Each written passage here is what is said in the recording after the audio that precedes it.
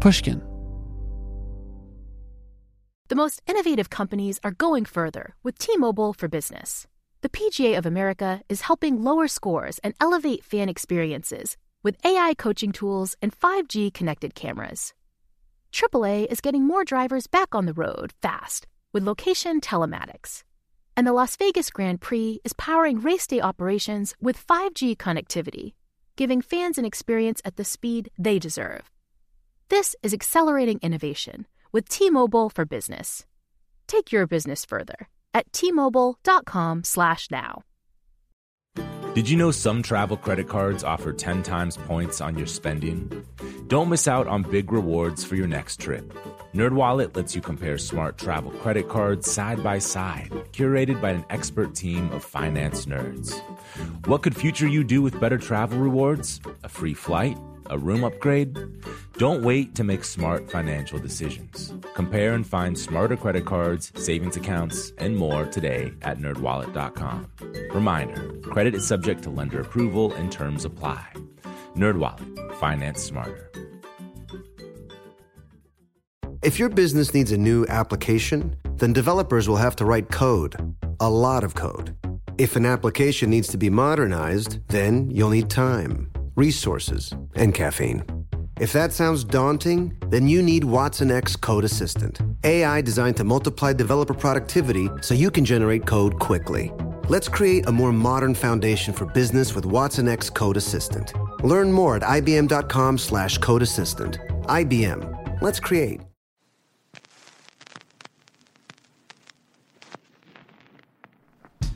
This is Talk Easy. I'm Sam Fragoso. Welcome to the show.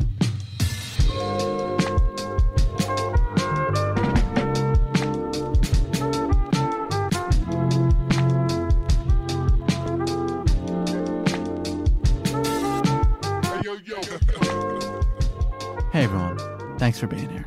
Today on the show, I am very honored to have on the inimitable Fran Lebowitz.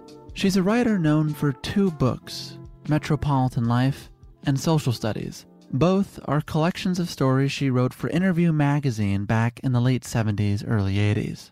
These stories, which mostly focus on New York City living, are humorous, human, and biting. They serve as incisive commentaries on a changing city and the people therein. But mostly, they are very, very funny. Since the publication of those 2 books, she's developed a kind of notorious writer's block. We'll get into that. These days, before COVID, she's made a career out of talking at universities and institutions around the world. This penchant for talking was documented in a film called Public Speaking, directed by her longtime friend, Martin Scorsese. In fact, the pair have a forthcoming Netflix series focused on Fran walking and talking around New York.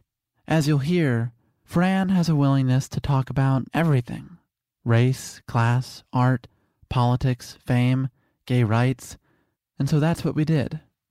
For the sake of categorization, she is a public intellectual, but she's not all that public. She's completely averse to 21st century technology. If I'm honest, she's not that thrilled about 20th century technology either. And so, this episode marks a first for us.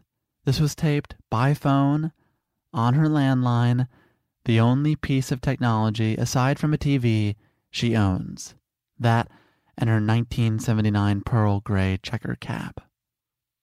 So, why don't we call her up?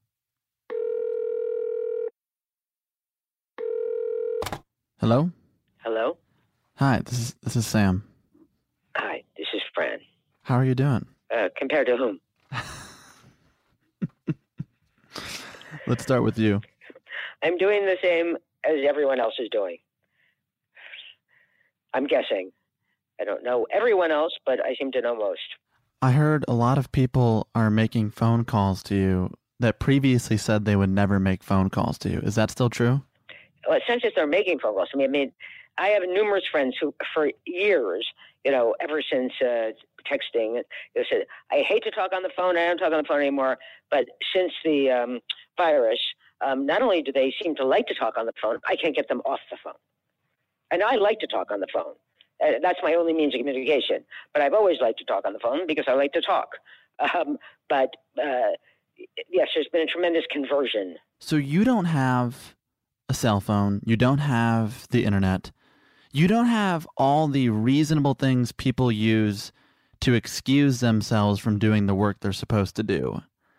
Was that a choice? Let me assure you, there's no one better at putting things off than I am. I don't need any modern devices to do that. It wasn't a choice. I mean, not having all these things wasn't really a choice. It looks like a choice now. In fact, it looks like an ideology, but it is not. It was just that when they invented computers, I mean, the sort of computer you had in your house, they were called word processors. This is, a century ago. A friend of mine who was a screenwriter got one, and she was raving about it. She said, you have to come to my apartment and look at this thing. So I went and I looked at it, and it seemed to me to be just a very fast typewriter, which is kind of what it was then. I didn't even have a typewriter. I never had a typewriter. I don't know how to type. So I thought, I don't need this. I don't know how to type. As you know, this machine progressed. I didn't realize, of course, that the entire world would go into this machine, but I still don't know how to type. And so that's my primary reason for not having these things. Now, it's difficult for other people, but it's not difficult for me. I don't care. People complain to me all the time, but you don't have a cell phone. I can't reach you. You're on the plane. I can't reach you. That's okay with me. I don't feel I have to be available to people all the time. How often do you want to be available to them? Well, the thing about the regular telephone is that you can call people when you want. They can call you when they want. You may answer. You may not answer. I mean, I understand, people who have jobs, or kids who are in school, although no kids are in school at the moment, they have to have them. It's part of their life. It's, the way the world runs. But this is one of the few upsides of being old. I don't have to have it. Would you consider yourself old? I don't really think of myself in that way, but, at a certain age, if you're a woman, people start calling you ma'am. Even people who have horrible manners in other ways, they reach for this old-fashioned word and use it to you. Do you think there is more of an obsession with age now than there was when you were in your 20s? A lot of this concentration on age is just marketing. Everyone has become kind of suffused with things that really are the province of people trying to sell you stuff. Naming generations. People call people my age baby boomers, then they call them boomers. That used to mean you were young, by the way. You see, this is what happens. I mean, that when they started calling us that, we were kids.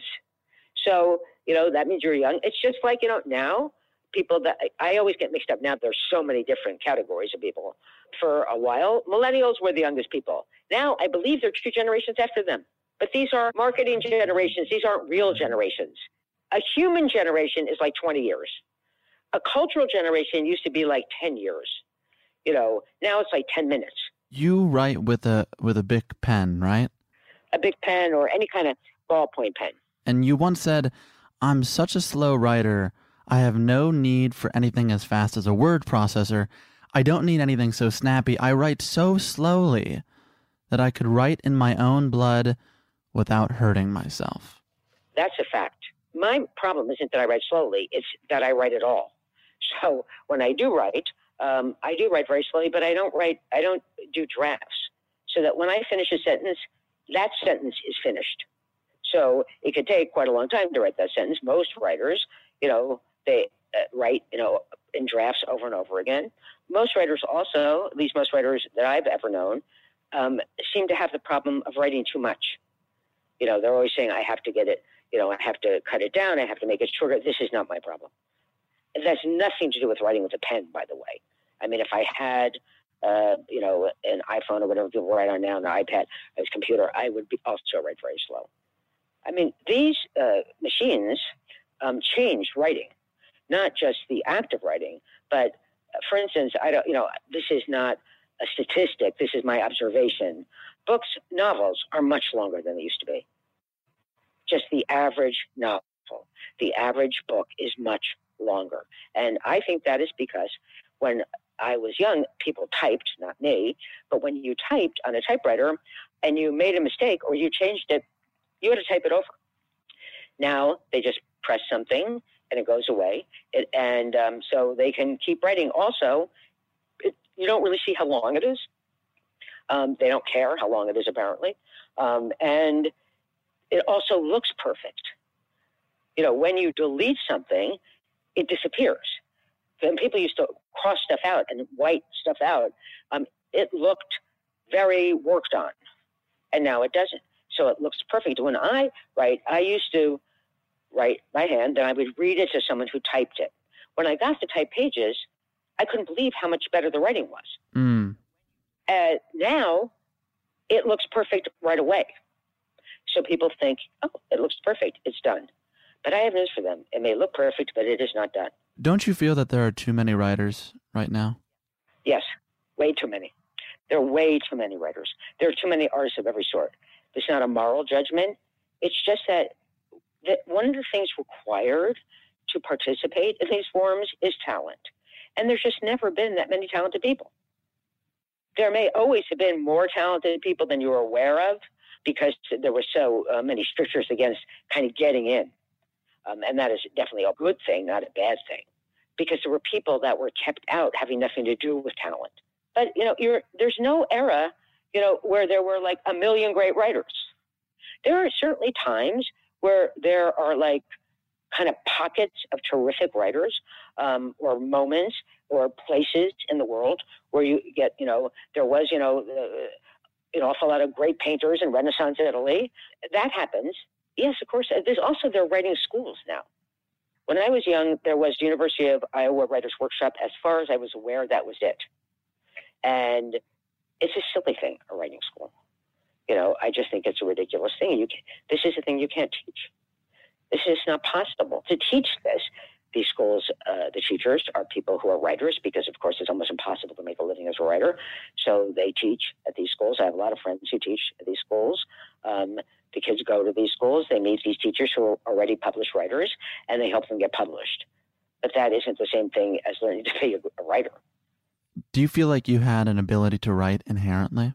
Yes, just the same way I could tell you that I do not have an ability to sing. Also an ability that's inherent, okay? So that I am a terrible singer, even though I can sing, by which I mean I can sing, but it is horrible.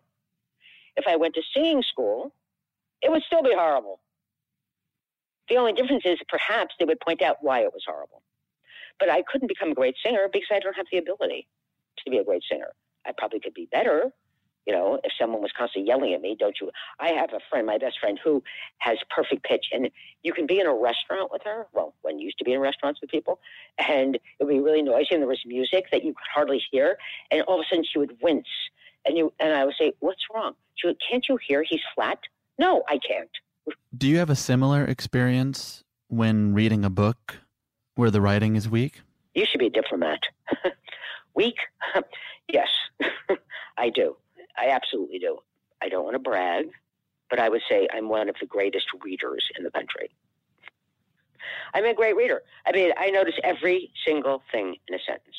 And there's certain things I don't notice when reading because I don't care about them. I don't care that much about stories. So that if I'm reading a novel, I'm not like noticing. People say, well, didn't you think the story didn't really hold together? I don't really care. Maybe it didn't hold together. I don't know. But first you'd have to be wanting it to hold together to begin with. So that there's certain, but sentences I notice. And I notice sentences word by word. So, and that is something that I'm very interested in, and that's something that I love, I think, which is why I'm so good at it. I'm a very good editor, which I edit as I'm reading.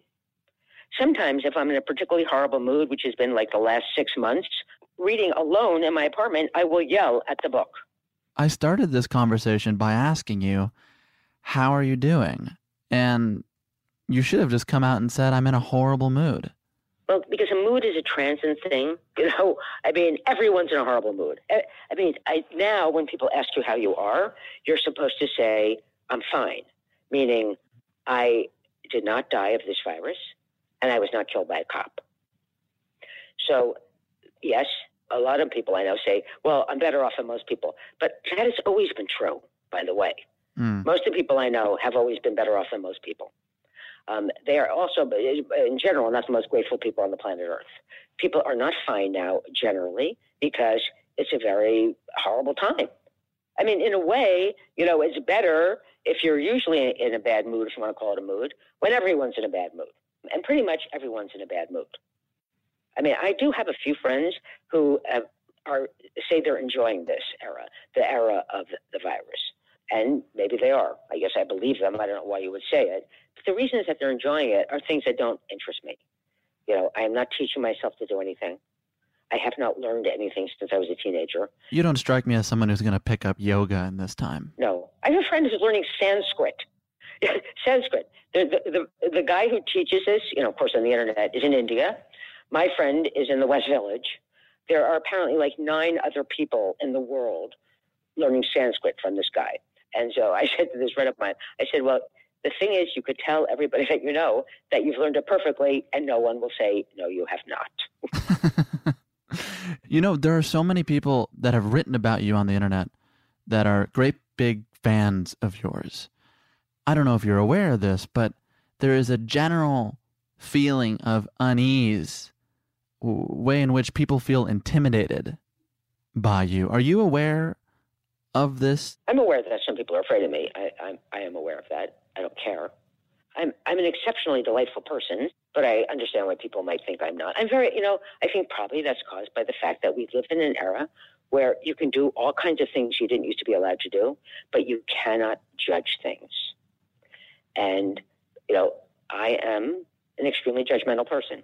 So that probably is what engenders this fear in people, because they're not used to it. I mean, they're not used to people saying this, but in fact, everyone judges everything all the time. They just now say they don't. You're one of the best people at making snap judgments, I've heard.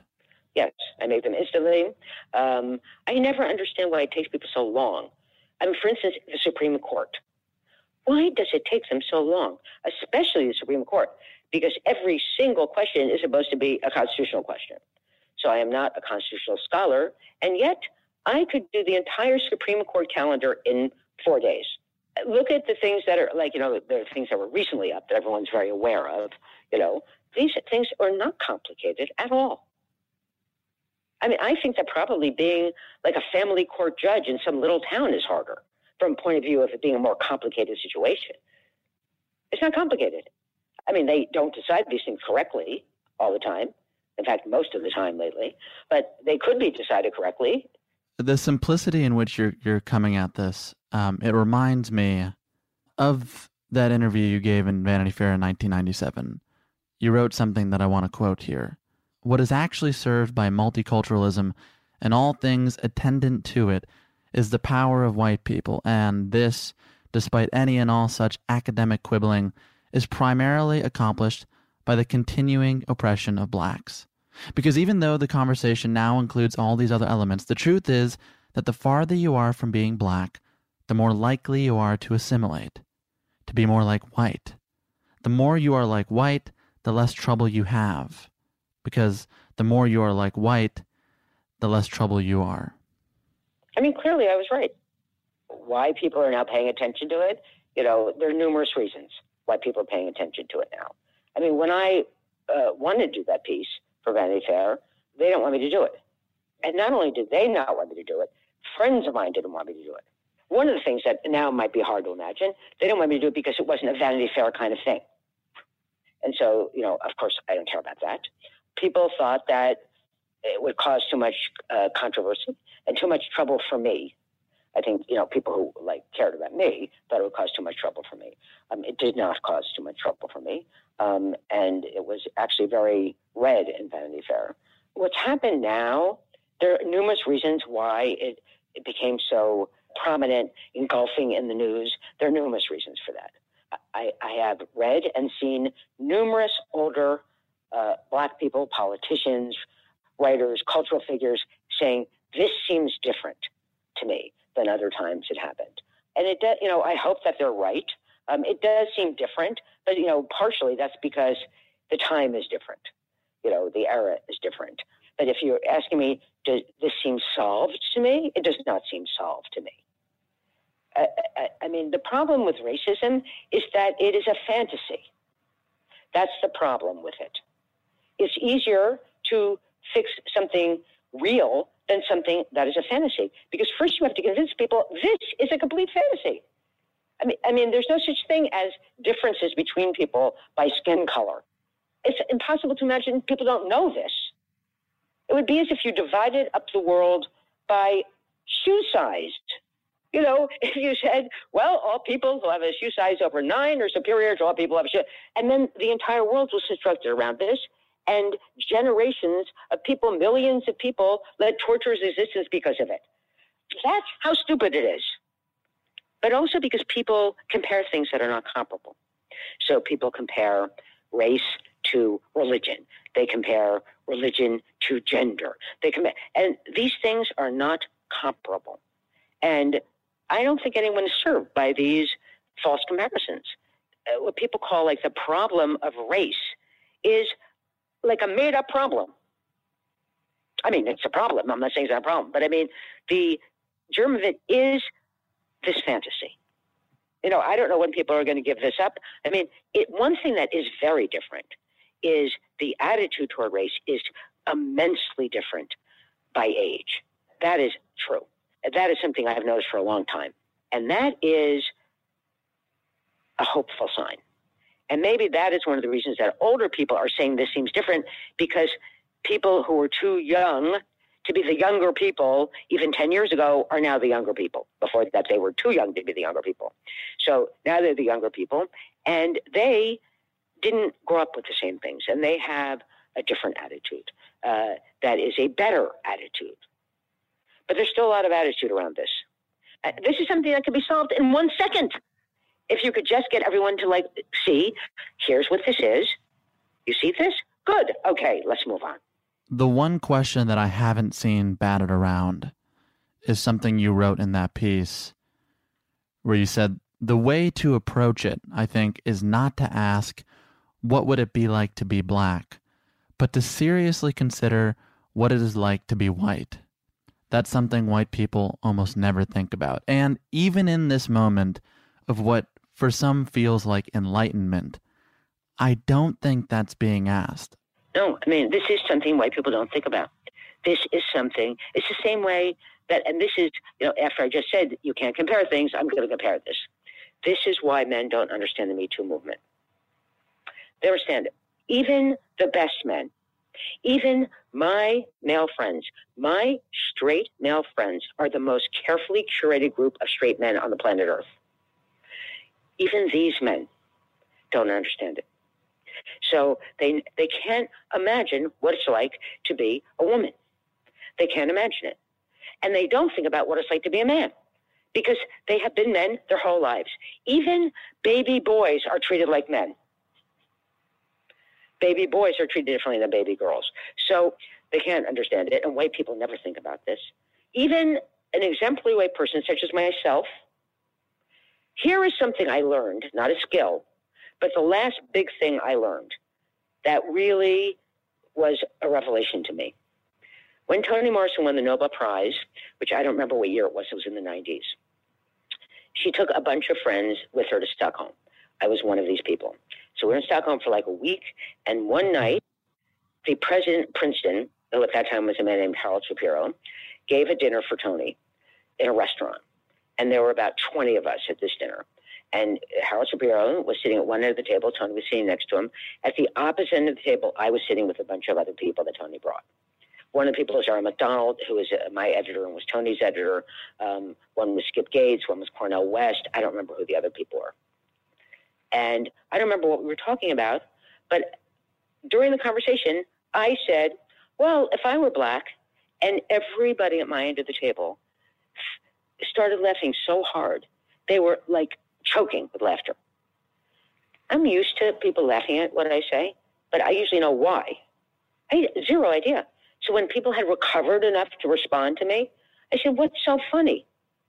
And this was such raucous laughter that the other end of the table, Toni said, what's so funny? And Errol said, Fran just said, if I were black, and Toni fell on the floor. If I were black, I'd do this, whatever it was. So I said, what's so funny? And one of these guys, I remember who it was, said, if you were black and you talked the way you talk, You would have been in jail since you were 14. And not only did I never say that again, I never thought it again. I never thought if I were black or if I was a man or if I was French, because there's no such thing. Because you would be a different person, a completely different person. Of course, the way I talk, you cannot talk if you're black. So I wouldn't have. I yell at cops in the street. I've done it my whole life, not when I was a teenager, when I was afraid of cops still, but I've done it my whole life. I yell at cops in the street when they're not doing what they're supposed to do. I don't mean in some heroic way when they're choking someone to death, but I mean when they're not letting people walk through some street or something, I will just yell at them and walk right past. And numerous times in my life when I've been doing this, young black guys in the street will say to me, "Are you crazy?" Talking to a cop like that. And I always say, "No, I'm not crazy. I'm white." And I remember the first time it happened, I was 35. I only remember that because I said, I'm a 35-year-old white woman. At that point, thinking I'm quite an old white woman, and the cop's not going to do anything to me. And I know that. I know that I can yell at a cop. They won't respond. They'll ignore you, but they're not going to arrest you. They're not going to beat you up. They're not going to kill you. And I've always known that. That's a very different way to be in the world than saying, don't talk to a cop like that. You're going to get killed. Fran, you have, I'm sure, many friends your age. And some of these folks have a hard time reckoning with privilege in any way. Why do you think it is so difficult for people to reframe their thinking on something like privilege? Part of it is that most people, and not just white people, most people don't know a lot of people that are not like them.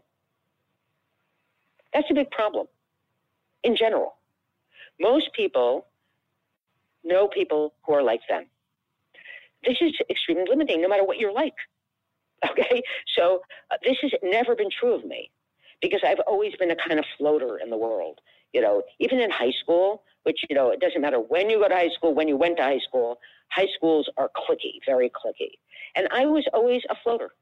It's very hard for people, no matter how smart they are, to imagine not being another person, but seeing that there are that other people respond to you differently. Or, look, I'm not going to say who this is, but I have a friend. He's black. He's one of the 10 smartest people I've ever known in my life, maybe the 7 smartest people. He's brilliant. He's telling me some story one day, and he's telling me that he was driving up the West Side Highway, and he told me something that happened with a cop. I don't even remember actually what the thing was that happened.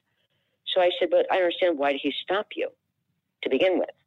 And he said, oh, no, it was just a routine traffic stop.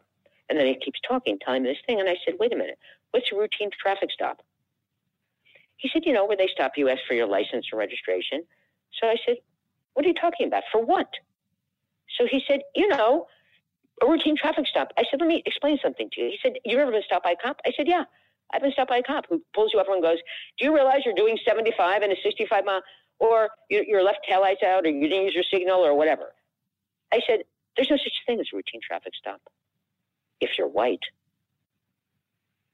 If a cop stopped me and didn't give me a reason, I drive off. What's the reason? Why are you stopping me? Every time they stop me, there's been a reason. I said, what kind of car do you have? He said, I have a Mercedes. I said, that's why you were stopped. That's not routine. That's racism. Up until the time the guy told me this story, which must be 20 years ago, I didn't know that because it never happened to me. But I know this guy. So most people like me, maybe don't know this guy. So they don't know this happens. But the idea that you need to know this guy to understand what's happening is a little disturbing to me. I don't know. I mean, why would it take you to know someone with the problem to believe there is a problem? Well, you would need to have that friend to know that black people are routinely stopped for no reason at all. A routine traffic stop, as you know, does not exist. They can't actually stop you for no reason. They can't do it. I mean, they do it, but they cannot do it. First of all, most people don't pay attention to anything other than themselves. people now, especially because everyone's giving their opinion every minute, people are always telling you, I think this, I think that. And it's not even true what they're saying, by which I mean they're not telling you what they think. They're telling you what they feel. Most people don't think anything. Most people don't think. So we have emotions masquerading as thoughts. And that in itself is a dangerous thing.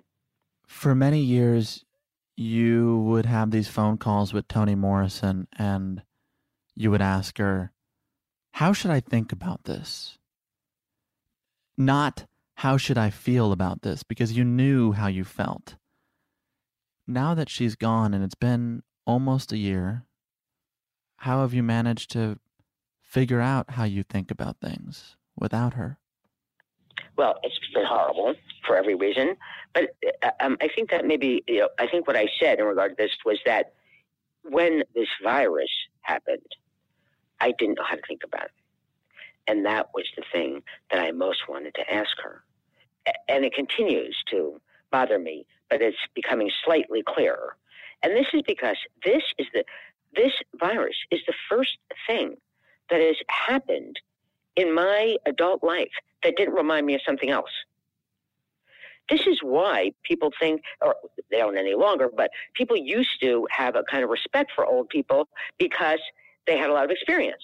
So, you would say, what does this mean? Or, and they would say, well, this is like that. And I would be the same way.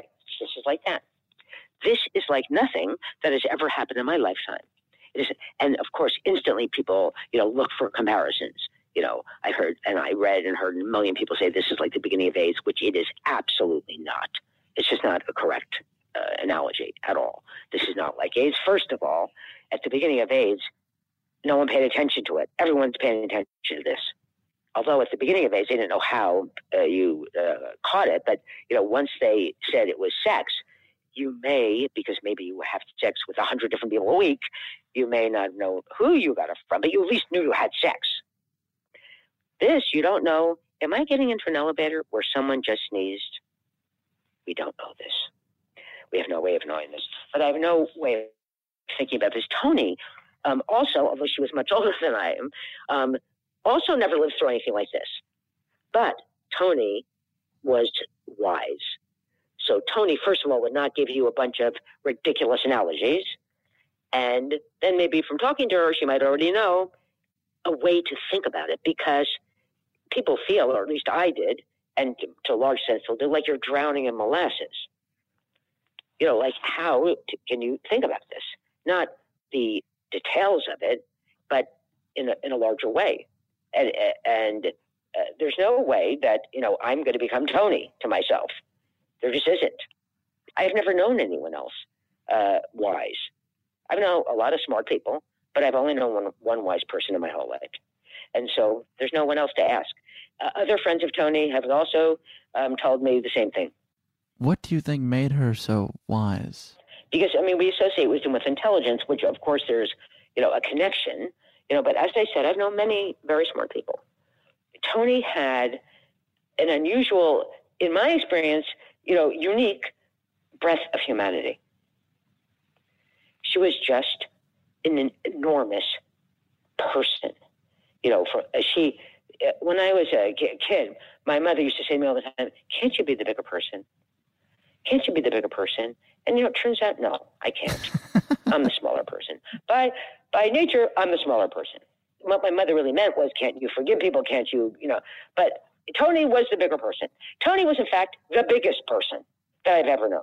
She would think about it not just, cognitively. Her thinking was informed also by this level of humanity she had, which was not just some sort of forgiving nature, which she did have much more than me, but everyone does. It was an ability to see other people who could be vastly different from you whole. And you see that in her books, by the way. You don't have to know her to know this. In her writing, you see this. She sees every side of a person. She has like the most profound empathy I've ever encountered.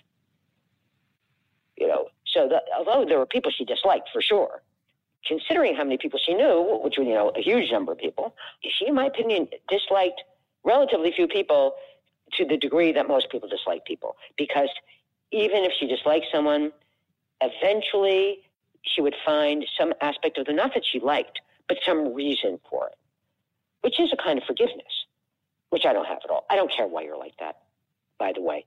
You're like this? I don't care why. But Toni wasn't like that at all. And so, that's what makes her novels. I've always felt that a book, a novel, is the closest thing to a human being that there is other than human being. I know most people think it's a puppy, but they're wrong. So Toni's books are filled with actual people. I assume, I'm not a novelist, but I assume that is one of the goals of a novelist. And they're filled with actual people. That's wisdom. Why don't you believe in forgiveness? It's not that I don't believe in it. It's that I don't understand what you're talking about. In other words, I've asked a million people this, by the way. It's not, what do you mean? Do you mean you forget about it? No, it means that you acknowledge it and you move on. I think it's the moving on part that is not accessible to me. The forgetting about it, absolutely not accessible. I'm not talking about like minor little things, but I see the upside of it from a moral point of view. It's a very lofty idea, by the way. And it's so interesting to me how many people talk about forgiveness who not only are not very lofty, but they are people that I would describe as absolutely base. But I don't know. It's just not in my nature to forgive or to forget. A friend will tell me something that happened to them, that something someone did to them. I will then, on the behalf of this friend, stop speaking to this person. Then, like 5 years later, when I've been stopping this person for 5 years who I barely know, I'll see my friend talking to this person. And I'll say, but what about this?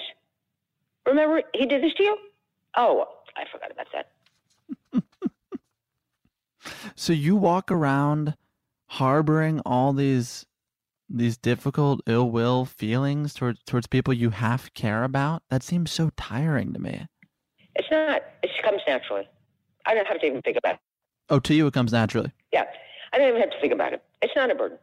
It really isn't a burden. I don't think about it unless, it comes up. It's not a burden. I feel burdened for you. Well, you must be maybe more sensitive than I am. Oh, I don't even think that's a contest. I think I win that in a landslide. I think holding grudges is a kind of like modern equivalent of having standards. Are people actually listening to this now? They aren't listening right now. We're not doing this live, but they will listen once it airs. Of course, I've never heard a podcast, so I've been on them before. But I don't really. I've never listened to one because you have to listen to it on your phone or your computer, right? You do. I hate machines. Not having a computer is the same as my not having a typewriter. I didn't have the old machines. I don't have the new machines. My response to a machine that won't work or that stopped working is to hit it. Any machine that breaks, it ruins my day. Like, how am I ever going to get this thing to work? I have a car that is, I bought in 1978. Checker. As a checker. I would say that maybe 10 years ago, I figured out how to open the hood of the car, although I can't always do it. They used to put the gas in your car at a gas station. The person who used to do this was a gas station attendant. They still have this in New Jersey. So this is the only state that I'm aware of where you're not allowed to put gas in the car. So I don't know how to put gas in the car, and I don't want to put gas in the car. It's as simple as that. I don't work in a gas station. I'm not going to start now working in a gas station. So in New Jersey, they will put gas in the car. And if I'm alone in my car in a state where they don't do that, I have to beg someone else to do it for me. And how does it go when you beg? Sometimes it goes all right. It depends. I've learned certain things to ask, like the best thing, if you're in, now I wouldn't do this because now I wouldn't go to these states, but if you're in a state, a rural place where now I'm afraid to be, but if you're in a place like this, and if you're me, you can say, I'm so sorry, but my husband always did this. Oh, let me take care of this for you. Once in rural Pennsylvania, I asked someone to help me, a guy with a van, and he wouldn't. There was no one else around, and I noticed that he had these stickers all over his van. I love Jesus. There were crosses. What would Jesus do? So I said, I feel that Jesus would help me put the gas in the car, don't you? So he did. You mentioned the fake partner that you had that died so that you could get gas put in for you. I have been thinking in this quarantine where we're all more isolated than usual. Hello. This is Malcolm Gladwell from Revisionist History. In my book, David and Goliath, I tried to figure out how some people find the strength to take on the established way of thinking and turn it upside down. What does it take to be a disruptor? And I concluded that a disruptor is someone with a rare combination of three traits. First, you have to be open. You have to be willing to see and do things in new ways. Secondly, you have to be conscientious, to follow through and make things happen. Those two are obvious. But the third one is the crucial one. You have to be willing to do what you think is right, even when everyone around you thinks you're an idiot. There isn't a brilliant innovator in history who wasn't surrounded by naysayers. Most of us can't take that kind of criticism and we fold, but the disruptor doesn't. They soldier on. I've been looking at disruptors and their success stories a lot lately, partly because I'm working on a follow-up to The Tipping Point, and market disruption plays a key role in how ideas take off. But also because I'm going to be the keynote speaker at this year's Unconventional Awards from T-Mobile for Business. It's an event where customers are recognized for kicking convention to the curb to elevate their company, while also doing meaningful things for their community and even the world. In fact, I'll be presenting the first ever Tipping Point designation, a new special distinction honoring one entrant that sparked transformative change for their organization. If this event sounds like your thing, I encourage you to find out more or even enter the Unconventional Awards to be recognized for your disruptive thinking. Win a donation to a charity of your choice, and much more. You can enter before July 31st at tmobile.com/unconventional awards. That's tmobile.com/unconventional awards. I'll save you a seat. As listeners to this show, you probably consider yourself pretty smart. But how smart is your wallet? When you're looking to upgrade your wallet, it's time to turn to NerdWallet. Their expert team of nerds has the financial smarts to help you find the right financial products for you.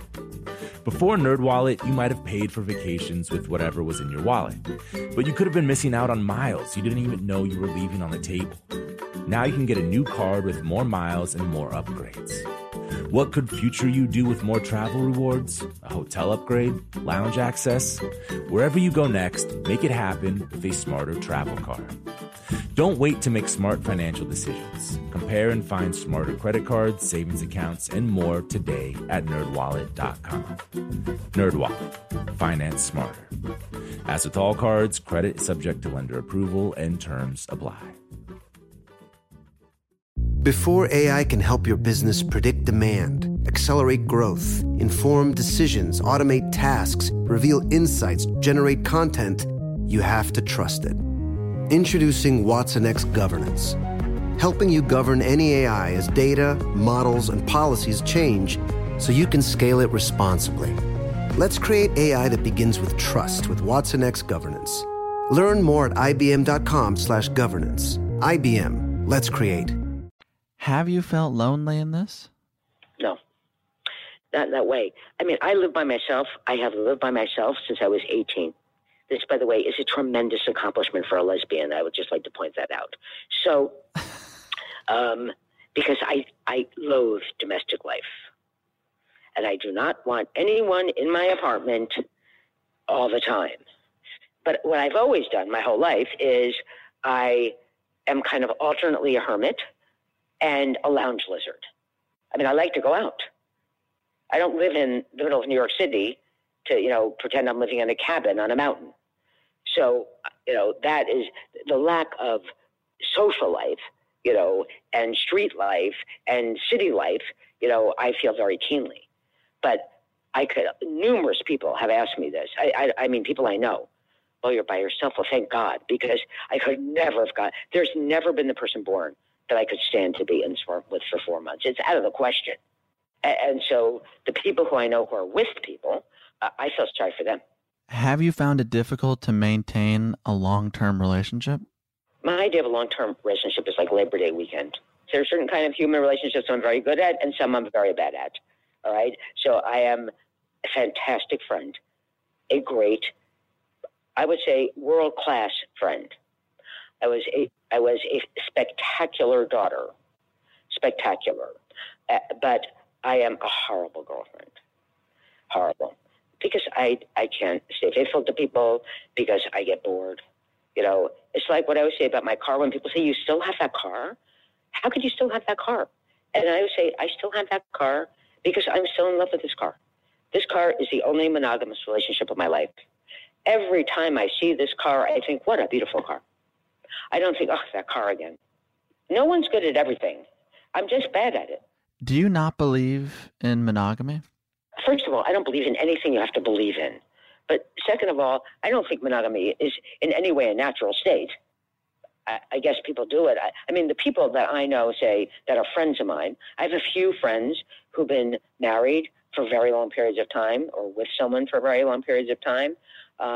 It is not my observation that these people are faithful to each other for this amount of time, you know, because it's not, I mean, I guess it's possible, you know, it's not impossible like flying is, but it's unlikely. And, you know, I generally think that people are, you know, as, you know, sexually faithful as they have to be.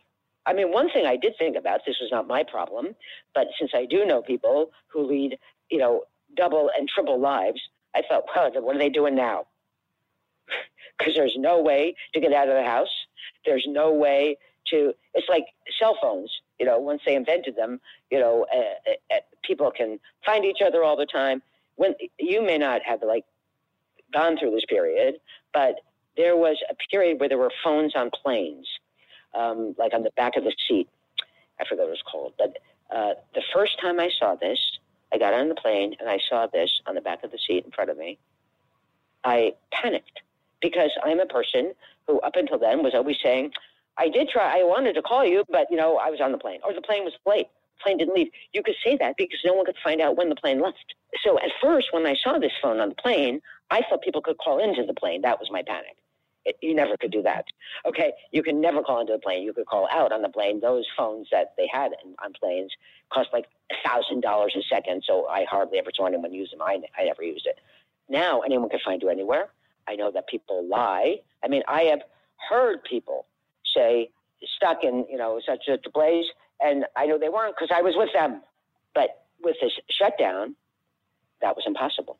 You're right. You're asking the big question. So these people that have like their hidden families, their second families in Montauk, do they tell their families in New York City, like, I'm going out for disinfectant? Like, I'm going to go get the essentials to keep us alive? How do they make the calls? I have no idea. One friend that I have is a man who's married to a woman. Now you have to specify these things. I have been curious. I've not asked him, but I have been curious as to how are you handling this? But I'm sure this is a problem that people are having. It's not a problem that people are probably telling people they have, and it's not a problem compared to, you know, being on a ventilator. So, I mean, the problem is that when you have, you know, the situation with this virus, you know, which is a horrible life and death situation, even though people have small problems, they're not allowed to say they have them. Have you ever been in love before? I've been in love a million times. I love romance. It's domestic life I don't like. Being in love is a kind of drugged condition, so it doesn't last. Love may last, but being in love, which is, you know, romance, you know, it's a fleeting thing. You're in love with people because you don't know them. Fall in love with someone, you're imposing a lot of fantasy on that person, and they on you. And then little by little, this fantasy dissipates because you get to know them. And there may be nothing wrong with them. I'm not saying there's something wrong with them, but they happen not to be this dream. I mean, I've been in love with people I don't like at all. So, I mean, and I like people and love people that I could never be in love with.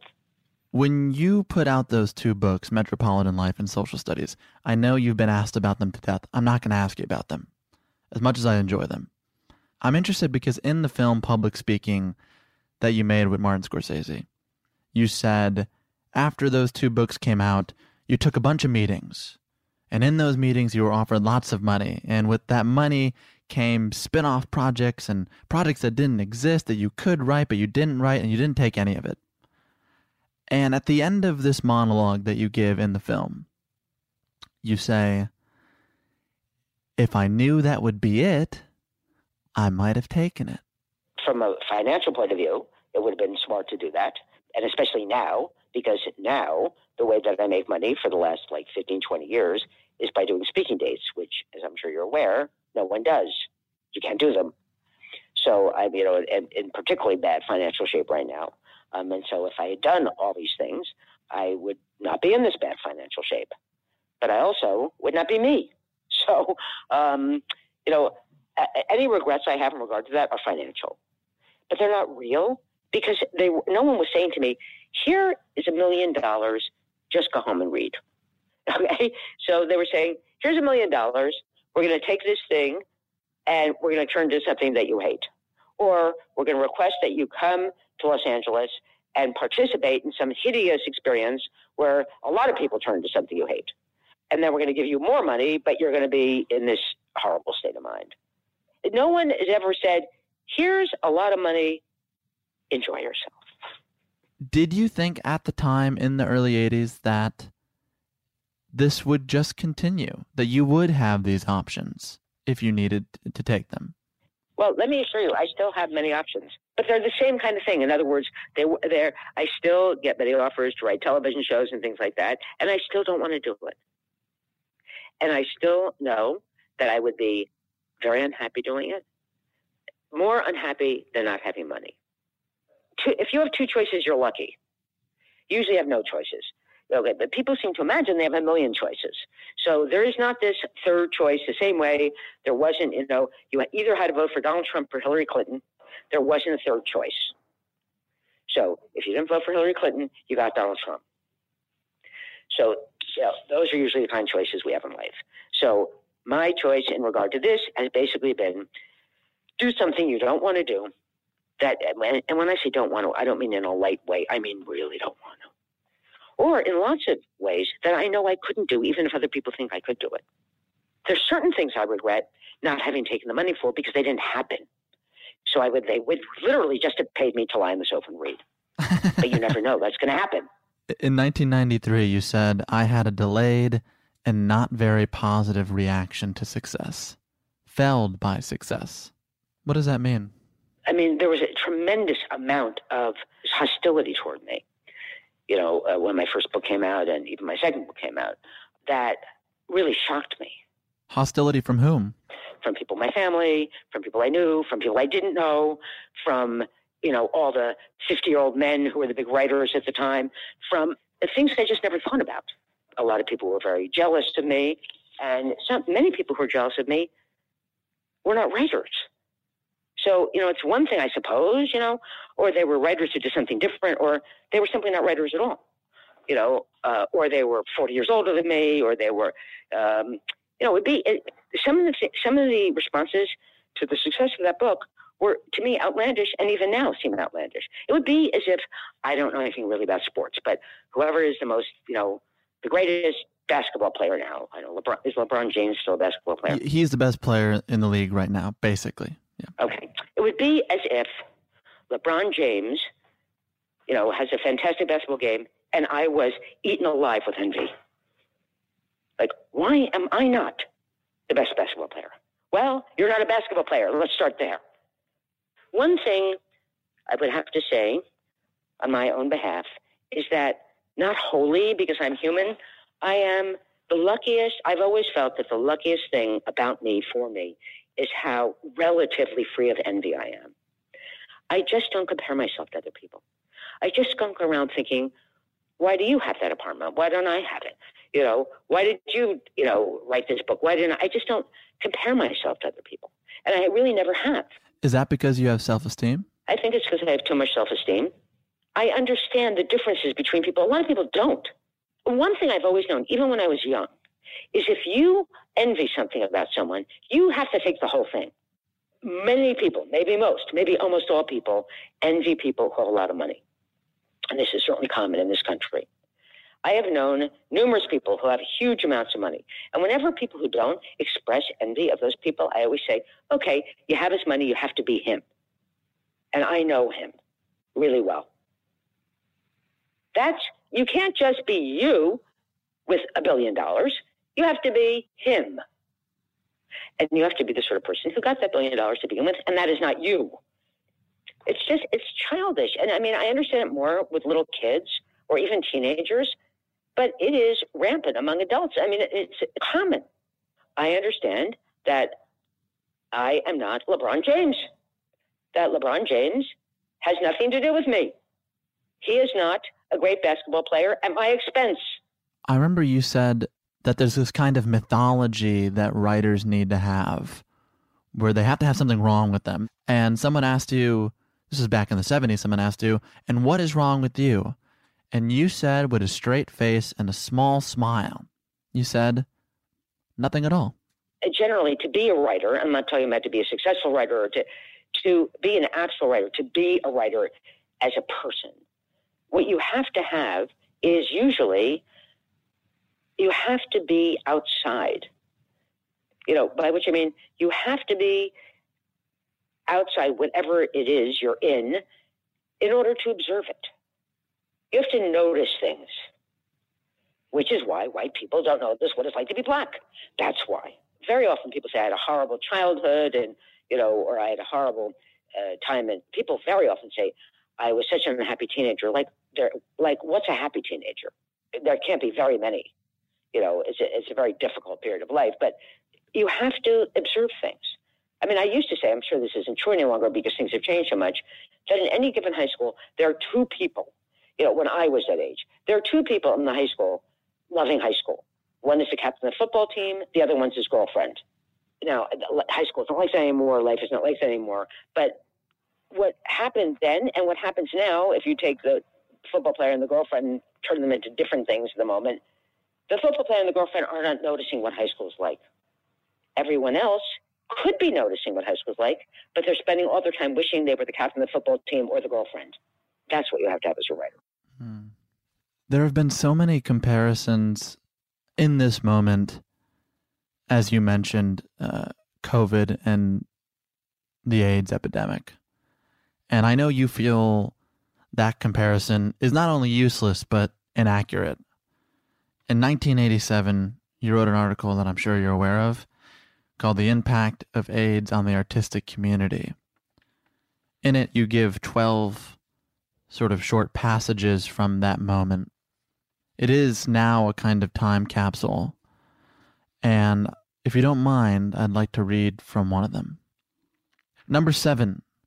The impact of AIDS on the artistic community is that a 36-year-old writer takes time at a memorial service for the world's preeminent makeup artist and a man worth any number of interesting new painters to get angry because the makeup artist's best friend and eulogist uses a story that she has for years been hoarding for her book, which she can't write anyway unless she writes it as a historical novel, because it's about a world that in the last few years has disappeared almost entirely. That article for the Times was called that because that's what they told me to call the article. So I kept saying, I didn't love that phrase, so I used it all the time. That is true. And by the way, I still remember that story, which really would now be almost impossible to describe to someone. That's an article a lot of people hated. A lot of people were angry at me about that article. I mean, the first person I knew who died of AIDS died in 1979. No one knew he died of AIDS because no one ever heard of it. When I heard he died, I kept saying what he died of and saying no one knows. They think it was some kind of cancer or something. And surely people died before that and they didn't know. And that's the thing about AIDS. At the beginning, they didn't know what it was. I mean, they don't know much about this virus, but this virus is much more known already than AIDS was. They always say the first time people heard of it was there was an article in the Times. That may be the first time some people heard of it. There was an article in the Times, but it was not called AIDS. It was called GRID. Gay-related immunodeficiency is what it was called. Already there had been time passed, because that's at the point at which they identified that it was mostly gay men getting it.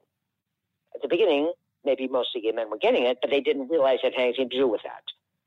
They didn't even know it was from sex. And even once they found out gay men were getting it, they didn't even know it was from sex. There were a million theories. One of which was, I never could forget this, was they thought it was from amyl nitrate, which you probably don't even know what it is, but it was a drug, kind of, that you could it was in a capsule, and people would break it, like under their nose while they're having sex. It was supposed to intensify your orgasm. In discos, in gay discos, guys used to soak bandanas in this liquid version of this and hold these bandanas in their mouths. The place would reek of this stuff. I hated the smell of it. And they said it was from that. Truthfully, it never occurred to me or the people I knew that it was from sex. It never occurred to us that unbelievably promiscuous sex could be anything but good. How could this be bad? So, it's the same way with drugs. When people first started taking drugs, people thought drugs are good. How could drugs be bad? Drugs are wonderful. So that it took, a million people had to die before they thought, maybe all these drugs are not that good for you. Still, it took a long time for people to believe or know that it was transmitted by sex. And blood transfusions, which it came, I think, later that they realized that. And they knew nothing about it. But also, no one cared about it. People who are younger than me, which is almost everyone, cannot understand how separate life was for gay and straight people. Unbelievably profound difference between these two worlds. Even for people who floated between these two worlds, still, it was incredibly different. And so straight people didn't even know about it, paid no attention to it, didn't care about it at all. The same way that, like when Ebola was happening in Africa, as long as it didn't come here, people weren't talking about it all the time. Once that they, kind of like nailed it down that, straight people were unlikely to get it, although you could. I know tons of people who died of AIDS. I don't know any straight men who had it, including the most promiscuous straight men on the planet Earth. The women I know who died of it, who got it from sex, got it from, bisexual men. The other people I know who got it were IV drug users. But people weren't talking about it, straight people, and straight people are most people. So they weren't talking about it. They didn't care about it. Ronald Reagan was a president then. He never said the word. It's a very unfortunate thing for this country that we almost always have our worst presidents during the time of greatest need. There haven't been in my lifetime a great president. I didn't live during Abraham Lincoln. I didn't live during Franklin Roosevelt. But we have had our absolute worst presidents when we needed the better presidents the most. We had George W. Bush on September 11th. We had Ronald Reagan during AIDS. We have Donald Trump during this. It's really a disaster. It makes a disaster a much worse disaster. It doesn't seem to me anything like AIDS at all. My theory about what AIDS did in the end, other than, kill people or make people sick, was I really think that things like gay marriage would never have happened without AIDS. I know this is a thing you're not allowed to say, but I really believe that. I never heard anyone talk about gay marriage. It's unimaginable to me that anyone would want to be married. It's certainly not you. Not me. But I never heard anyone say this. I never heard anyone say, wouldn't it be great? There was this big thing of outing people. And I thought it was awful. And people would say, so-and-so's in the closet, or people will say, so-and-so was in the closet in 1951. And I always say, everyone was. Everyone was. It's like calling a black person Uncle Tom because in 1940, they jumped off the sidewalk in Alabama when a white man was coming. Yeah? Or die. So, it's a totally awful thing to say about people and it's an ignorant thing to say. So that when we used to talk about people being in a closet, we meant to us, to other gay people, but not to straight people. People talk about raids in bars because they always talk about Stonewall now. Raids in gay bars, the fear in certain kind of bars, not the Stonewall, which was a kind of drag queen bar, but in more kind of middle class bars, was they arrested everyone in the bar. And the next day, the name of everyone arrested was in the newspaper. Not just the tabloids, the Times. And that day, every single person got fired from their job, no matter what their job was. So if you're going to get fired from your job, then you would be in the closet to avoid getting fired from your job. And that was everybody. That was New York City. That wasn't, some rural place in Alabama. That was New York City. That was the kind of fear people had. The fear was you would lose your job. The fear was you couldn't rent an apartment. So years ago, and not, I would say in the late 70s, someone, after my book came out, because I was looking to buy an apartment, a friend of mine, a gay man, called and told me about this. Because there's an incredible deal. I just looked at this apartment. It's on Park Avenue, which, I said, what? Can afford to buy an apartment on Park Avenue. And he told me where the building was and how great the apartment was. And I said, well, and this guy had much more money than I did. I said, well, if it's so great, I knew he was looking for an apartment. That's why he saw it. I said, why didn't you buy it? He said, I can't get into that building. It's co-op. So I said, really? I mean, this is a waspy, guy. So I said, why not? He said, a gay man can't get in that building. And there were tons of buildings gay men couldn't get into. Tons of buildings. And the reason was, the fear was that they would bring, hustlers into the building. And then they would go into other people's apartments and steal their stuff. That was common. And sometimes just because, no, we hate gay people, although they didn't say gay people. So that was the world at the time. And so, I don't remember people talking about gay marriage. It was not really imaginable. For you, on a human level, how did you get through that time and how has it stayed with you? I think that I'm not an activist politically. I've never been one, although sometimes frequently, kids thank me. Thank you, I know you fought for gay marriage. No, I didn't. I am a person who took the world as I found it. So my method of operation was, how can I get around this stuff? Not how can I change it? It never occurred to me it would change. Nothing has changed more in my lifetime than being gay has changed. Nothing. Being gay was the same from like the caves of southwestern France until 20 years ago or 30 years ago, whenever this changed. I mean, that's how it never occurred to me it would change. So I didn't think, how can I change this?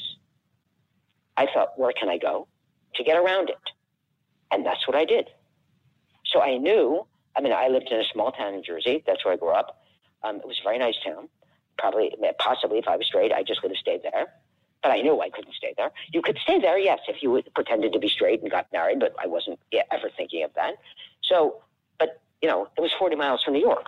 So, I went to New York. Once I came to New York and I found how fun it was, by the way, here, I didn't care. It was just the way I maneuvered around the world. Not just me, it's what people did. Some people didn't. Some people responded with political activism, but I was not one of those people. I'm sure it took a toll on me. I just didn't think of it. I didn't think about it. I thought, this is the world. This is you. How will you, get around in the world? Not how will you knock the world down. I never thought that.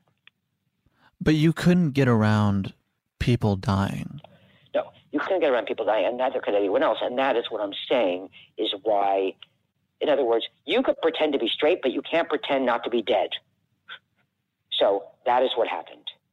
For instance, this may seem like a very solipsistic example, but it is, but it's a good example. When Metropolitan Life came out, it was not expected to do very well. By which I mean the publisher did not expect to do well. So the first printing of that book was 6,000 copies. So it became, I don't remember, it went to numerous printings. It sold a very large number of copies. But the first editions were rare because there were only 6,000 of them.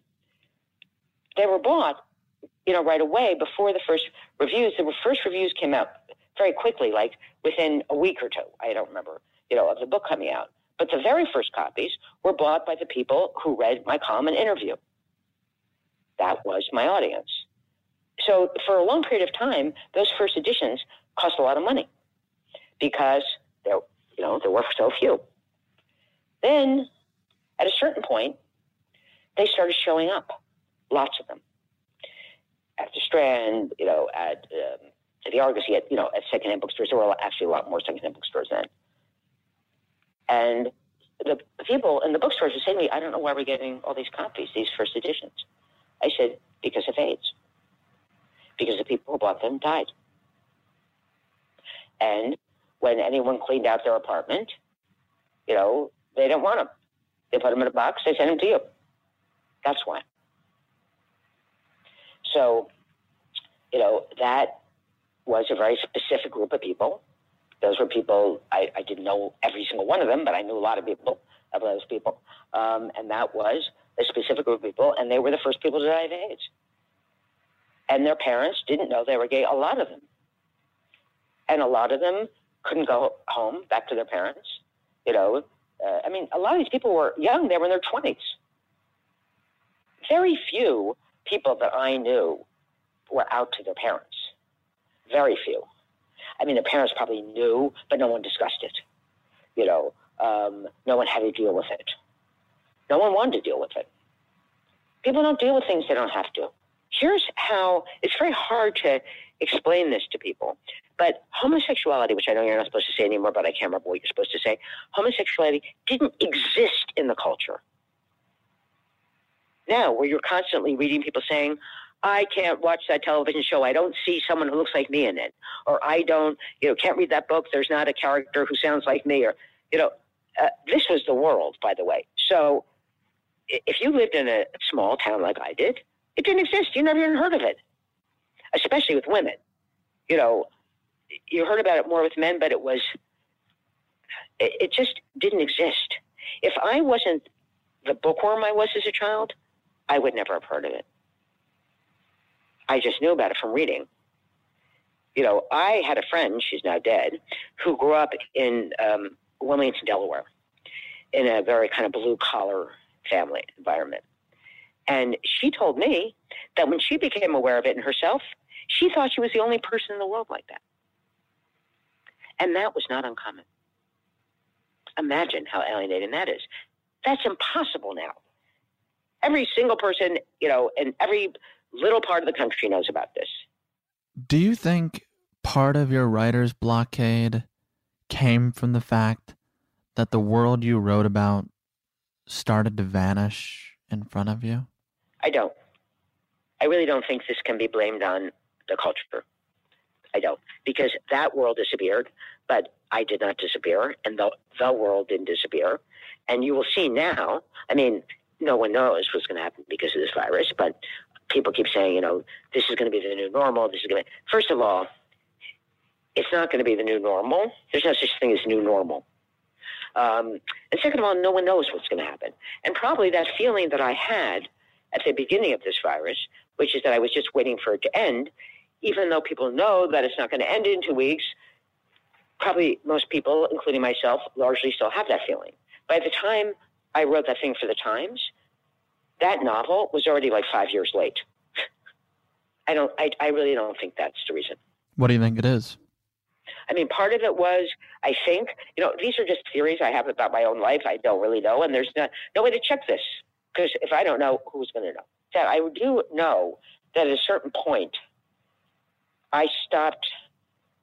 I always did a lot of television talk shows and stuff like that, and a friend of mine reminded me, a friend that I've had that long, that I've had this friend for like 45 years, reminded me the other day. She said, do you remember you said, I cannot stand listening to myself anymore? So it might have been that. That might have been an aspect. In fact, that certainly was an aspect of it. But I really don't know. Your father was in World War II, right? Yes. And throughout your childhood, you would ask him about the war. And as you grew up, he continued to not tell you about the war. And then, as he was dying, it was all he talked about with you. And in those final months, you realized that perhaps you didn't actually know him. Not at all. I realized I didn't know him at all. Like 60 years later, the war was still haunting him. The men of that kind of generation were not taught to talk about anything personal. Do you feel like you've inherited some part of that quality? It's possible, but I mean, I was not a tank gunner in Nazi Germany, so which I did not know my father was until after he died. When I went through his things and found his army papers and hit photographs from the army, and that is one of the worst jobs. I don't know what you call it, assignment or whatever you could have. It was one of the most dangerous, awful things you could do. They stood in the tank and people shot at them. Nazis, not just regular people, Nazis. And he was 18 when he went in. I think that my father wasn't the only person traumatized by being in the war. I did not go through anything like that. But it certainly is possible. I mean, it's not possible. It's, everybody, responds to the things that happen to them. And some people take things harder than others. I'm not as reticent a person as my father was. Men of my father's generation didn't talk about their feelings, period. I mean, some may have. I mean, it was looked down on. It was not manly. There were men who talked about the war all the time. My father looked down on those men. War stories. My father would always say, I don't know what war they're talking about. Men who had, funny stories about the war. I didn't go through a war. I think analogies to war, are really terrible. So even calling this virus a war, it's not a war. War is a very specific, horrible thing. There are other horrible things. So no, I don't think that I have a kind of trauma of a war. No. I'm going to ask you, just as point blankly as you may say it, does your heart still want to write? I do. I do still want to write. I mean, I still write down things all the time. I feel like I live in a welter of little pieces of paper where I write stuff down. So I assume sometimes when I become aware of it, because it's such a habit of mine, I think, what are you doing this for? You must imagine there's going to be a time where you take all these millions of little pieces of paper and sit down and use them for something. I know people born in 1950 in that generation don't like to think of these things, but are you happy with the work you've done? I mean, the work that I've done, I'm happy with. Otherwise, you wouldn't know I did it. The decisions I made, I'm sure I made numerous bad decisions, but I don't regret the decisions I made that you referred to earlier. I don't regret, not, selling Metropolitan Life to make a Broadway musical out of, for which I got 3 or 4 offers. I don't regret those kind of things at all. I know in 2015 you went around the country and made prognostications about how President Trump would not, in fact, be President Trump. I know. Look what I picked to be wrong about. Since we're here in July, what do you think the next 5 months look like for us? I obviously, because I was so wrong last time and because I'm so, noted for being so wrong, and also because I have numerous friends who think he's going to win again, and I don't know whether they really believe that or they don't want to be in the position I was in when, I couldn't go on the street without people yelling at me, you were wrong. I do not think he's going to win. I do not think he's going to win. Now, I know I could be wrong. I do not think he's going to win. I really don't. And just because he won last time and just because I was wrong last time, this isn't last time. This isn't 2016. This is 2020. Numerous things have happened. I certainly see, my best friend was one of the few people who said Trump might win last time. And I just made fun of her. I said, that's ridiculous. Why would you think such a thing? And she said, you don't understand the country because you don't watch reality TV. And I said, that's the most ridiculous thing I ever heard in my life. Now, I was aware of that television show he did, but I never saw it. I'm aware of reality TV. I've never seen it. But one thing that I didn't know was that people thought that it was real. So they thought that he was really a boss. They thought he was really, a billionaire. I mean, you live in New York. No one in New York thought he was that. No one in New York even thought he was in the real estate business. The actual real estate developers, not your finest group of people on the planet Earth, they looked down on him. So I knew there were a lot of stupid people in the country. I didn't know there were that many. When I first saw the first one of his campaign rallies, I was shocked. And I remember saying to people, this is a George Wallace rally. And people younger than me saying, who is George Wallace? And I said, this is a Klan rally. It was so clear to me what this was. And so I came to believe that the people who supported him, the people who so accurately are called his base, these people, most of whom suffer for his so-called policies, these people, it must be so pleasurable to be able to express your racism that they don't care that they have no health care and they have horrible schools and they don't care, I guess, But, the thing about this virus, different from every other thing, it's just like AIDS. Here's where it's like AIDS. You could pretend you weren't gay, but you couldn't pretend you weren't dead. You could pretend that the president is a genius, but you can't pretend that your husband didn't die of this virus. You can't pretend that. So I think that's going to have a big effect. I also think that, his doubling down, on his love for the Confederacy is the wrong moment for it. I'm not saying there aren't still, tons of racists in this country, but it is a dying breed, not in a profound way, but at the moment. And truthfully, I actually think, I know nothing about this virus. I'm not a doctor. I'm not a scientist. But I do know that, or at least I believe, that the most long-lasting, other than if you didn't die and if your brother didn't die or your daughter didn't die or whatever, the most long-lasting effects are going to be economic. And you just can't pretend that you have a job. You can't pretend that you can pay your rent. You just can't pretend this stuff. So he can talk about the stock market, which, as you know, hardly anyone is in, and certainly not most of the people that go to his rallies, and you can point to the stock market, and what you can see about the stock market now, if you didn't already see it, is that clearly this is rigged. By which I mean this has nothing to do with what the economy is to 99% of people. So the stock market's not going to go down. They're not going to let it go down.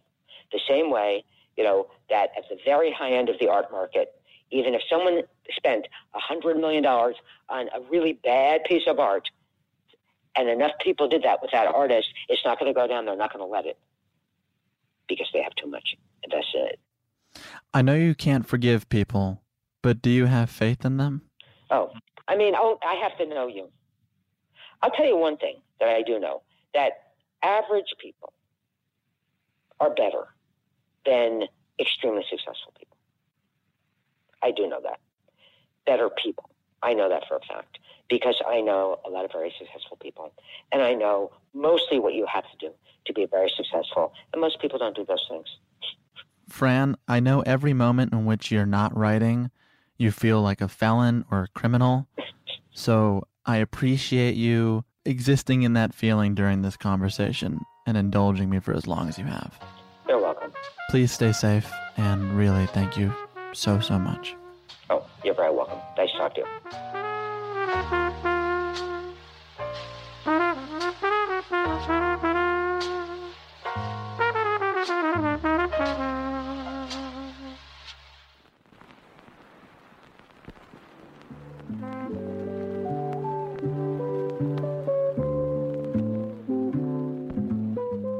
And that's our show. Special thanks this week to the inimitable Fran Lebowitz. To read some of her work, be sure to visit our site at www.talkeasypod.com. On there, you'll find links to her books, Metropolitan Life and Social Studies, along with passages from the pieces we discussed in this episode. If you want to hear more conversations with writers, I'd recommend listening to our talks with Gloria Steinem, Noam Chomsky, Jelani Cobb, Elizabeth Gilbert, and Roxane Gay.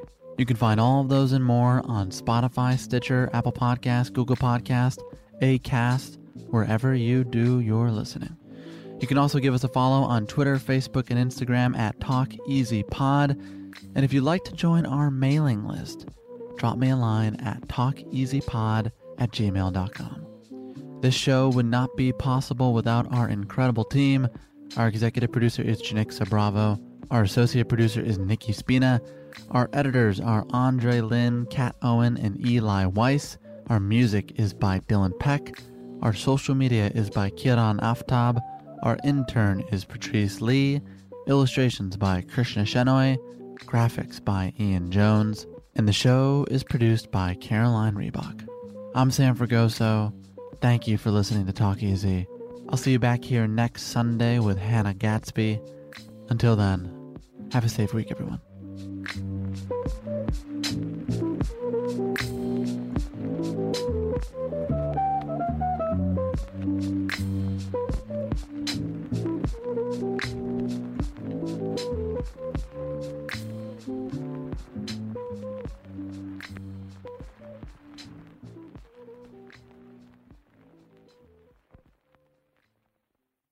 The tradition of breaking tradition continues with the return of the Unconventional Awards from T-Mobile for Business at Mobile World Congress.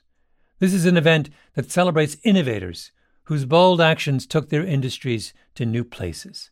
If that sounds like you and you're a T-Mobile for Business customer, enter today. If you win, you'll be publicly honored amongst some of the most influential leaders in industry. And me, I'll be there too. Enter now at tmobile.com/unconventional awards.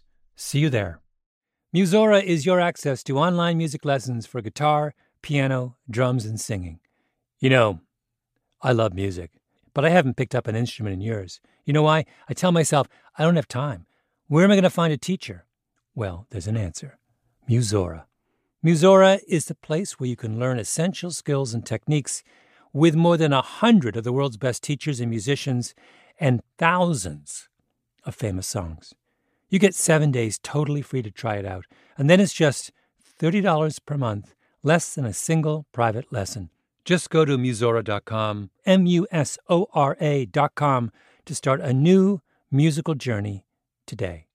Open a limited-time 11-month certificate at Kemba Financial Credit Union. At 5.25% APY, it's more than triple the national average, plus it's a safe and secure way to grow your money. Visit your local branch or kemba.org/cb for details. Offer expires May 31st, 2024. APY equals annual percentage yield. Restrictions apply. $500 minimum and $250,000 maximum deposit. Advantage status required. Comparison based on bank rate average. Federally insured by NCUA.